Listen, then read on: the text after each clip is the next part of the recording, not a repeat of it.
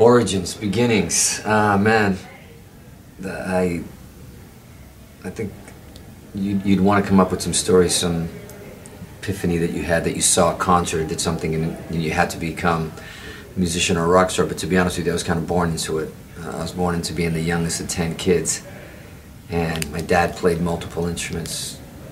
My brothers and sisters played multiple instruments. So, you know, and imagine we're all 2 years apart, so imagine the decades of music, even that I would have never been exposed to at my age.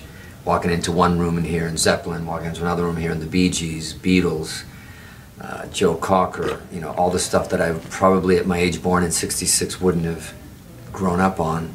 I did. I was getting it constantly. So those were the beginnings, man. It's like you are what you eat, right? So yeah, man, I was very lucky to be, or unlucky, I don't know. Am I lucky to be here? I have no idea. I could have been like a successful attorney sitting in traffic for 8-hour days.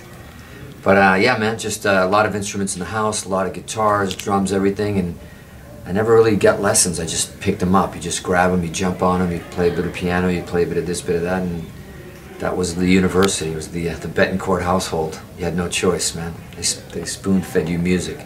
But as far as being like a rocker, I think it was probably Aerosmith.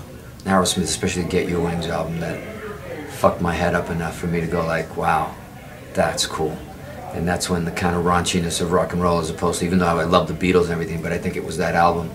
I just got to sit down recently with, you know, as for the years that I stared at this album cover, Get Your Wings, staring at Joe Perry and staring at Tyler and the whole band and just trying to figure out what these guys are like, what they were wearing and everything. This year, actually, a few months back, I got to sit in between Perry and Tyler to tell them what I'm telling you now. That I just used to stare at that album, man, and that was the album that changed it for me, that made me want to be in rock and roll. And there I was with the two guys that I was staring at the album cover on for like hours all day, in between masturbating with a National Geographic tribal issue, of course. But you know, you gotta stay in shape. That's how people ask, why am I picking hands so fast? It had nothing to do with guitar. The first guitar, like I said, there was just guitars in the house. There were Les Pauls in the house for my brother. There was just guitars everywhere. So I was lucky enough to even just to be able to pick them up and go into them and do whatever. The first one I ever bought, actually, though, was a Kramer. It was an actual candy red Kramer, because Eddie was playing Kramers at the time. The old, yeah, like I'm talking like obviously early '80s, but yeah, that was my first guitar. I chopped the shit out of it, but chopped it up, made it stupid shape, and then it was unusable. I was playing weddings and parties and local moose lounges and clubs and shit, doing stuff like that because my brothers played. So I was already doing gigs, making money when I was like 11, 12, 13, 14, playing clubs in Boston, the Paradise and stuff with my brother's band. We had a band called Viking. They were a progressive rock band and doing complex shit, but that's where I cut my teeth, man. I was in a band called Myth in a garage, and I think we played the same 2 songs for 1 year. You know, originals, because we thought, man, creating an original is like, how do you do that? You know, because I was always playing covers. And then I was playing some clubs, got in this band called Sinful, like a rock metal band, like in like '83, and we were doing all the clubs in Boston. And then I ran into Gary Sharon, at a video shoot for his band's video shoot, a song called Mother. They were a video that they entered for the MTV Basement tapes. I met Gary out in the field. This girl introduced me, and he came out. He said, "Man, I heard you can play, whatever." Talked, great. 2 years later, we were in a club by ourselves with a club owner named Jim Blute. He was doing a Halloween party, and the club was closed. And I ran into Gary again, and he said, "Hey, man, you guys, we're getting people from different bands. You want to do one of your favorite bands, but you can't be in the same band. Like, you can't be from the same band." So he said, "Shit, man, let's do Aerosmith." And there's photos of us doing Aerosmith, you know, this is before we were even in a band together. And that was pretty cool. Sign of things to come. Once again, Aerosmith was a big connection between us, both of us. And but that night he was in a band, I was in a different band. We were just finishing an album to get a deal. You know, LA was exploding, Sunset Strip was exploding. His band was taking off, and we said one word that changed our relationship: Queen. he asked me about Queen, and I went, that's my favorite band. He said, no, it can't be your favorite band, that's my favorite band. I'm like, no man, it's my fucking favorite band. He's like, yeah, and we kind of quizzing each other, what's your favorite album? And I said Queen 2, which nobody listens to. He's like, that's my fucking favorite band. Did we just become best friends? Could we do karate, go out and do karate in the garage? Come on, man. But that was it, man. He called me days later. He called me at the old phones we had with the little curly cord and the actual, dial, and he said, you're probably gonna think I'm crazy and I'm fucking stalking you some shit and we just met, but I want you to join my band. And I was like, that's great and all, but you never heard me play. And he goes, I know, I just know, I don't need to fucking hear you play. Just the conversation we had and the bands you like, I'm like, that's pretty fucking bold. That could be like the worst player in the world. And he's like, no, and I said, no. I said, no man, I'm in a band, I'm in this band Simple, we're doing an album. And then I said, by the way, at least come and see me play, even though I said no, I can't do it.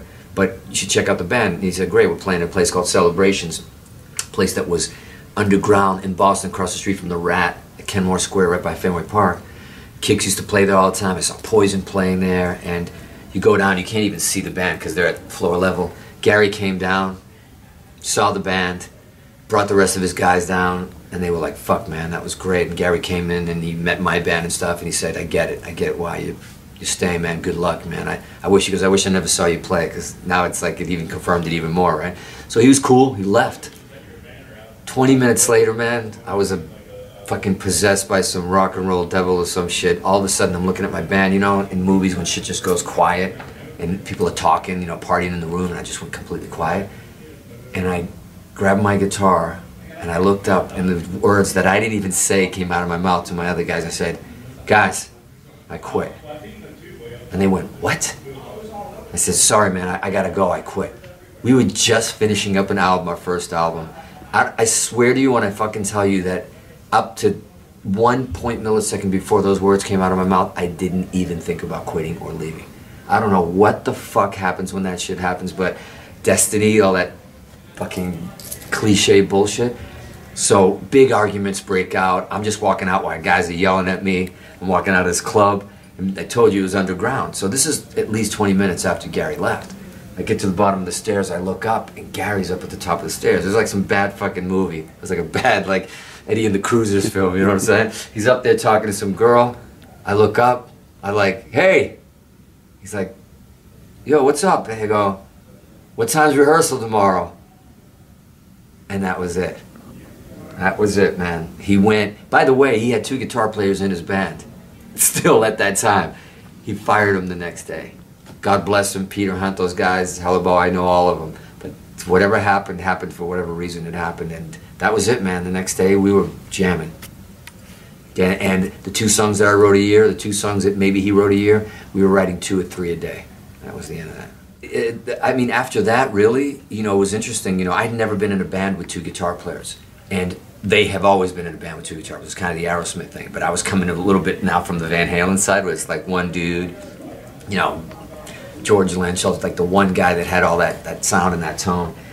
And he was like, look, you're going to come down and play with us, but we have this other friend that we grew up with, we thought both used together would be, sick, crazy. And in my head, I didn't want to be a dick. I'm like, that ain't going to happen. It's like, I just, not because of the ego, I knew that what I wanted to do, and I knew that it had to be like what Halen was doing, And we went over, and we got into the room, and I met the guy, Matt McKay, sweet guy, they grew up with him. We both went to play a song together, and he's like, hey man, you can take the solo that's coming up. You're like, oh no, you take it, man. We're like, it's like Chippendales, Yeah, you take it. No, you take it. We're being polite, so he took it. I didn't even play a guitar solo. We played the song. They stopped. We finished the song. They went in the hall without me. I'm thinking, I'm terrible. They don't want me to play. They come back in without Matt. And God bless Matt, man. I still know him to this day, lovely guy. He went out and said, it's either him or me. Because he didn't want to play with anybody else.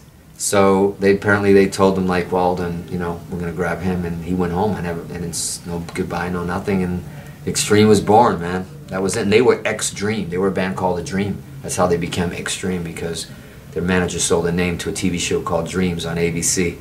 I remember Gary told me he put his fist through a fucking windshield or something when they told him. But that's how Extreme became Extreme, and here we are, man. Now I know I made it because I'm fucking hanging with Mark Weiss. What else can I tell you?